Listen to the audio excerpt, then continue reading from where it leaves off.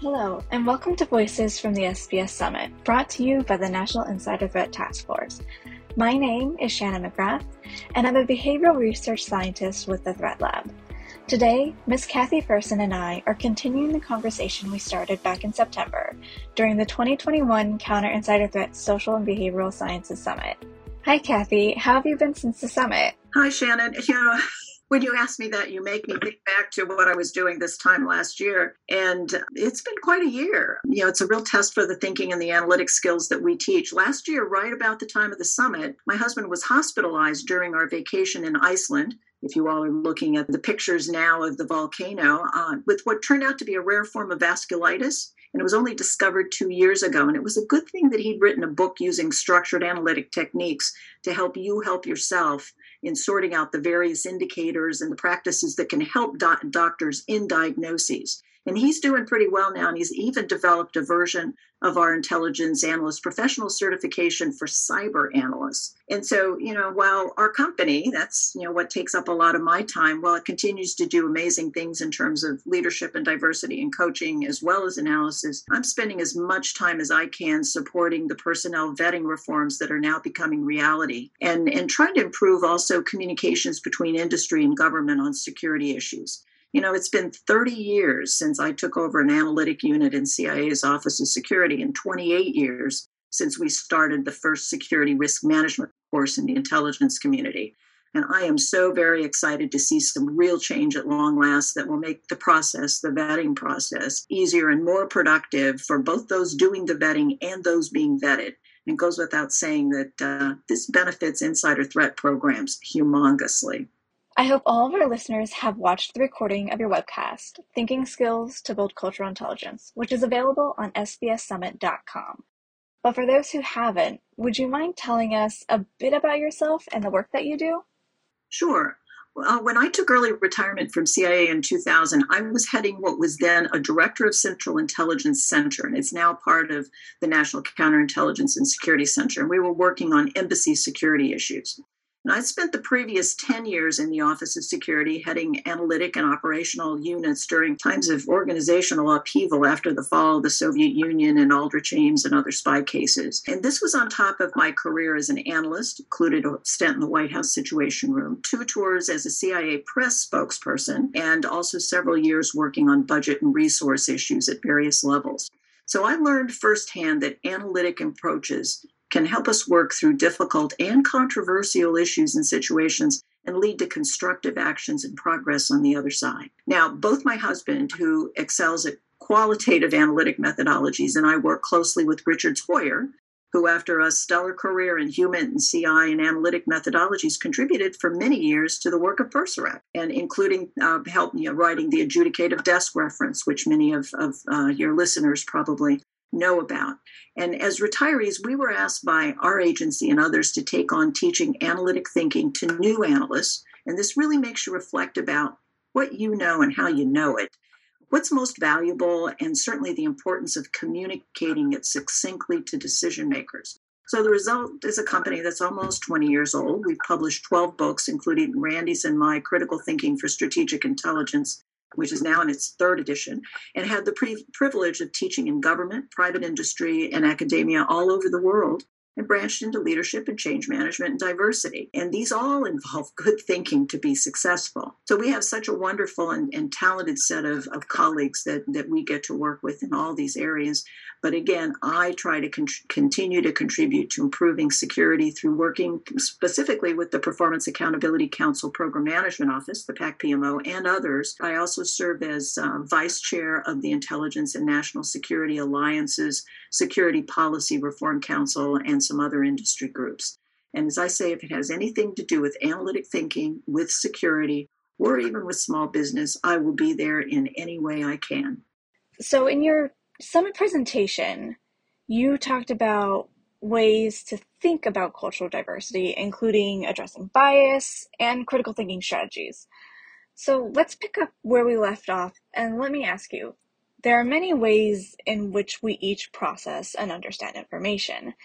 And one key component that one must be aware of is our own cognitive biases. Would you be able to tell our listeners more about cognitive biases and why they can be so dangerous? Absolutely. And I always start not with the bias side, but with thinking about our brains, because our brains are really spectacular organs. And as the cognitive psychologist Gary Klein says, they help us put together a very few pieces of information very quickly so that we can respond to danger, so that we can take flight if we need to, we can make quick decisions. And that's where our intuition comes from. And so these mental frameworks are built from our knowledge, our experience, and even our role requirements. And this last one, this is particularly important for us as security professionals because we're trying to identify those who can't be trusted or are struggling before something bad happens. So if you look at the literature, there are hundreds of references to different kinds of biases. And yikes, how do you deal with all that? We find it more useful to focus on the impact on our thinking. And that gives us basically three different buckets for thinking about the types of mistakes that we can make using our intuitive mental shortcuts. So first of all, let's try cognitive biases. These are basically, they're mental errors that result from filtering what we see only through our limited experience. So they can prevent us from seeing what's really going on, even if all the evidence is there. They're a kind of blinder. They're quick to form, they're slow to change. We make information fit into preconceived categories, and we dismiss outline data that doesn't fit with what we've experienced. Think of confirmation bias, cherry picking data that confirms what you already think, or even mirror imaging. And I assume that you think and you act the way that I do. And that's not necessarily true. So that's number one. But we need to use our experience and our intuition to protect us from danger. And heuristics are mental shortcuts that help us do this. So the solution may not be perfect, but it's timely. So that's a different category than if you really think about bias and that sort of curtain or filter over your thinking. So we have a second category that we call misapplied heuristics. And those are errors that result from over-relying on the shortcuts, on those things that really help us think quickly and act quickly. So coming up with a simple solution for a complex problem, for instance, saying good enough when it's only part of the solution or it only works in the short term. So that's a second type. Now, the third type, which is actually even more important for us to have some control over, is the category that we call intuitive traps. And these are really just simple thinking mistakes, the types of errors that academics and theorists take careful steps to avoid through systematic methods, through peer reviews. So, for instance, ignoring inconsistent evidence or having insufficient bins or categories to explain your issue or your problem. And these are things that actually you can train yourself to overcome on a pretty regular basis. We know from research that cognitive biases are difficult to change. Are there strategies in which we can start to recognize and break free from our own cognitive biases? It's interesting, as I've thought and read and worked more with the concepts of biases over time, simply being aware of your biases is not sufficient to overcome them. And so I would argue that we shouldn't expect to necessarily overcome them because they're so deeply embedded in who we are, for good or for ill. And they can blindly pop up, particularly in times of crisis or short deadlines or stress. When we go back to that, what's that automatic response I can come up with? So we think that the best way is to consciously develop habits of thinking that will mitigate the biases, take best advantage of the heuristics, and actually avoid those intuitive traps. So I'll be talking in the virtual National Insider Threat Awareness Month conference, the NITAM conference, on 1 September about what some of those touch points for analytic thinking are. And I'm going to briefly touch there on 3 topics. And number 1 will be the key concepts relating to data, frameworks, and intuition that'll set the stage. So the concepts, and then some critical skills. And this includes structured analytic techniques. And that's actually a term that I coined when my husband and Dick Hoyer were writing their book 20 years ago. And it's now used in curricula and analytic offices around the world. Developing mental models is another topic. The idea of just automatically thinking in things of what the component parts are and how they fit together as a model or a framework is a really important way to make sure you're trying to think about what reality is and not just your own perspective on it. The next one is understanding probability. I talked about that, I believe, last year a little bit in the SBS Summit. And this is critical to security professionals just because of all the simple concepts relating to risk, because risk is probability. And we need to understand what the basics are. You don't have to do the math, but you do have to understand the concepts. And being alert to misinformation and flawed argumentation. So those skills are the second piece. So first concepts, then the skills. And then I'll talk at the end of, and I'll mention these at the end of this as well, the core thinking habits. What are the habits that we all should be practicing on a daily basis in our personal and our professional lives? So I'll also be focusing in the SBS Summit presentation for next month on the habits, how they relate to the critical thinking process and why they're so important to us as security professionals. But the bottom line is that these concepts, these skills, these habits need to be consciously taught and practiced as part of the security discipline. They are not now, but they could so easily be. And this is not a heavy lift. And it is easily implementable, scalable, and it's increasingly important as we move into a world that is dense with data, and it's supported by artificial intelligence. And the human brains need to be trained to work optimally with machines and have independent perspectives, not blindly accepting what the machine tells them. So going back to critical thinking, when it comes to defining critical thinking, you mentioned how there are varying definitions out there. However, the one that resonates with you most is the adaptation of the processes and values of scientific inquiry to the special circumstances of a world that is not scientific. Would you be able to go into more detail about this for our listeners? Sure. When we started teaching intelligence and law enforcement officers at the FBI Academy, again, 20 years ago, I quickly realized that everybody says they want good critical thinkers, but nobody really tells you what it is or how to do it. Every book I picked up on critical thinking had a different definition, most of which I found extraordinarily unhelpful. For instance, mental activity that is clear, precise, and purposeful. I could deal with purposeful. I'm doing it consciously, okay? And I can almost get there with precise. It's concrete and short. But what is clear? And what is clear to you, clear to me? And how do I know I'm being clear enough for you to understand? And what do I do to achieve that? What are the steps I need to take to get to that kind of mental activity? Help me, please. So my least favorite definition is the apparently clever but unimplementable one that says thinking about thinking while you're thinking. So when we proposed the outline for critical thinking for strategic intelligence, the first edition came out in 2011, I was actually hoping we wouldn't have to define the term. But one of our reviewers and CIA mentors, the late Jack Davis, gave us the definition that you cited, and the light bulb went off in my head. And that's indeed what gives us the how. And it relates to the thinking skills that mitigate bias and avoid intuitive traps. They are based on scientific thinking, checking assumptions, looking for inconsistent data. But we don't have the luxury or the time to do scientifically rigorous experiments in the real world, certainly not in the world of insider threat or personnel vetting. So let's use what we can to improve our thinking and have a better chance of avoiding errors and gaining insight at the same time. So we write about techniques and practices that can guide you in better thinking, and they're not scientific methodologies. They're not foolproof. They're not a panacea.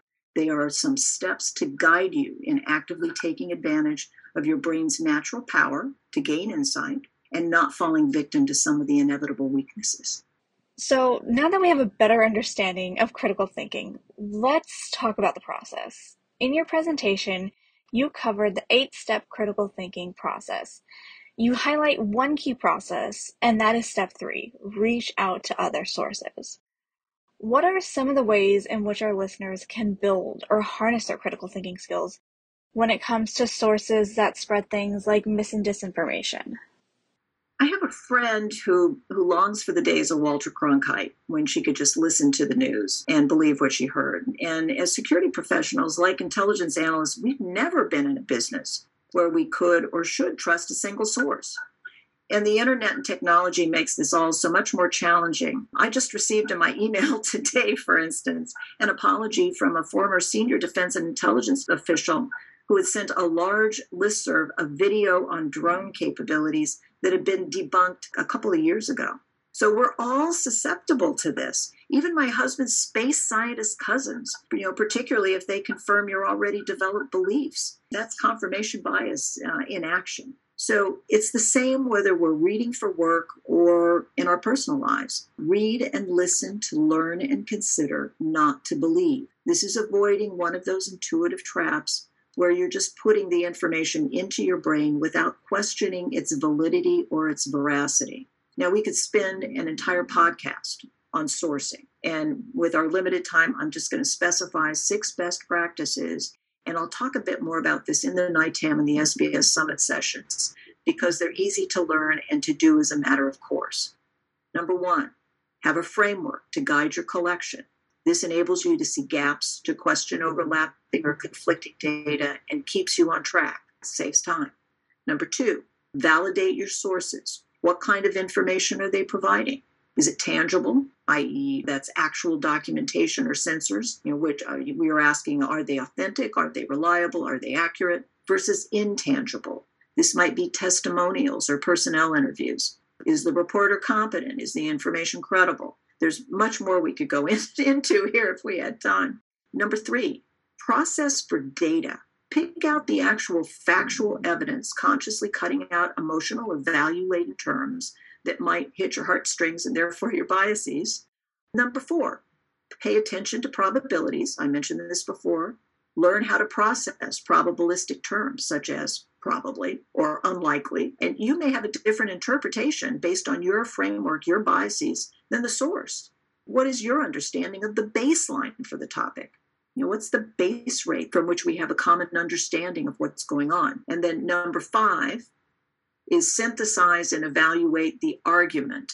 What's the claim, the bottom line? What are the reasons for that judgment? Does the evidence support the reasons? Are there assumptions or other logical linkages that are at play? Now, the fun part of evaluating arguments is to begin characterizing the flaws and the fallacies. Is the argument focused on attacking the person versus the behavior? It's an ad hominem attack. Is the sample size too small? And are you making generalizations based on insufficient data? I'll give a list of probably about 12 of the most common of these in the NITAM presentation on September the 1st. And the last one is ask whether key pieces of information could be disinformation or misinformation. Now, we teach a series of questions relating to mis and disinformation, but the central point is this. If your judgment or your conclusion depends heavily on 1 or 2 pieces of information, ask what the impact would be if it were wrong. Now, each of these relates back to good critical thinking skills, and it takes advantage of our definition using the rigor of science so that we can think more insightfully and more accurately in this messy real world. So we talked about harnessing critical thinking skills when it comes to mis and disinformation. But let's bring this back around to security and workforce protection. For professionals working within that field, what would be your biggest recommendation for them when it comes to harnessing their critical thinking skills as it relates to the work that they do?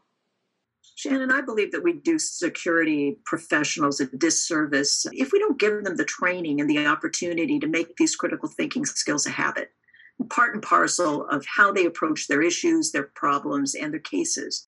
Now, over the past 30 years, I've seen well-intentioned mentions of critical thinking, but not so much on the follow-through, and certainly not enough to make these well-established best practices a reality. Now, we have an opportunity with the transformations that are currently ongoing to try again, and particularly with the automated tools and data sources that are changing the security business. We've learned in writing various editions of the Critical Thinking book that the basics do hold up, and practicing them is essential for us to adapt well to new data sources, new technologies, and the increased pace of business. Now, I've talked a lot here about different aspects of critical thinking, but I'm going to end with the 5 habits that we believe are most important. Number 1 is checking your key assumptions. And it's always a good idea to even, keep them right in front of your face so that you don't forget what they are. Write them down so that you can actually see what you thought was an assumption at any given time. Always consider alternative explanations. That's even if it's just yes, no, or right or wrong, just having that other bin that leaves open the possibility that you might be wrong or something else might be going on. Number 3 is instinctively looking for inconsistent data and not just consistent data. That's the confirmation bias we talked about a couple of times already. Number 4, identify the drivers and their observable indicators, and that's what enables you to look to the future and to anticipate. We have another technique we talk about, the pre-mortem, which is imagining the worst thing that could happen. How might that have happened, and what do you want to do about it now to try to avoid that happening in the future? And then lastly is always considering the overarching context or the framework within which you're working. And that's part of what enables you to again, imagine and not just leave out certain parts of your problem. I always go back and think about when we were teaching an early version of this class, and Jean Vertefeuille, who was well known in CIA for the work she did on finding Aldrich Ames. And when they were going through some of the techniques, I remember her saying in one of the classes, well, I didn't have that technique, and I sort of wish I did, because it would have saved me from having to go back through a whole bunch of files a lot of times if I forgot that there was a factor that might have been important at the time. So imagining that framework up front and writing it down is part of what helps you protect against that. So those are 5 most important habits, easy to learn, and once you get into the habit of practicing them, actually fun to practice. Thanks, Kathy. It was a pleasure having you on, and I'm sure our listeners are looking forward to your 2022 SBS Summit presentation. Thank you all for listening, and a big thank you to our speaker, Ms. Kathy Fersen. Don't miss out on Kathy's 2022 SBS Summit presentation. Please visit sbssummit.com to register.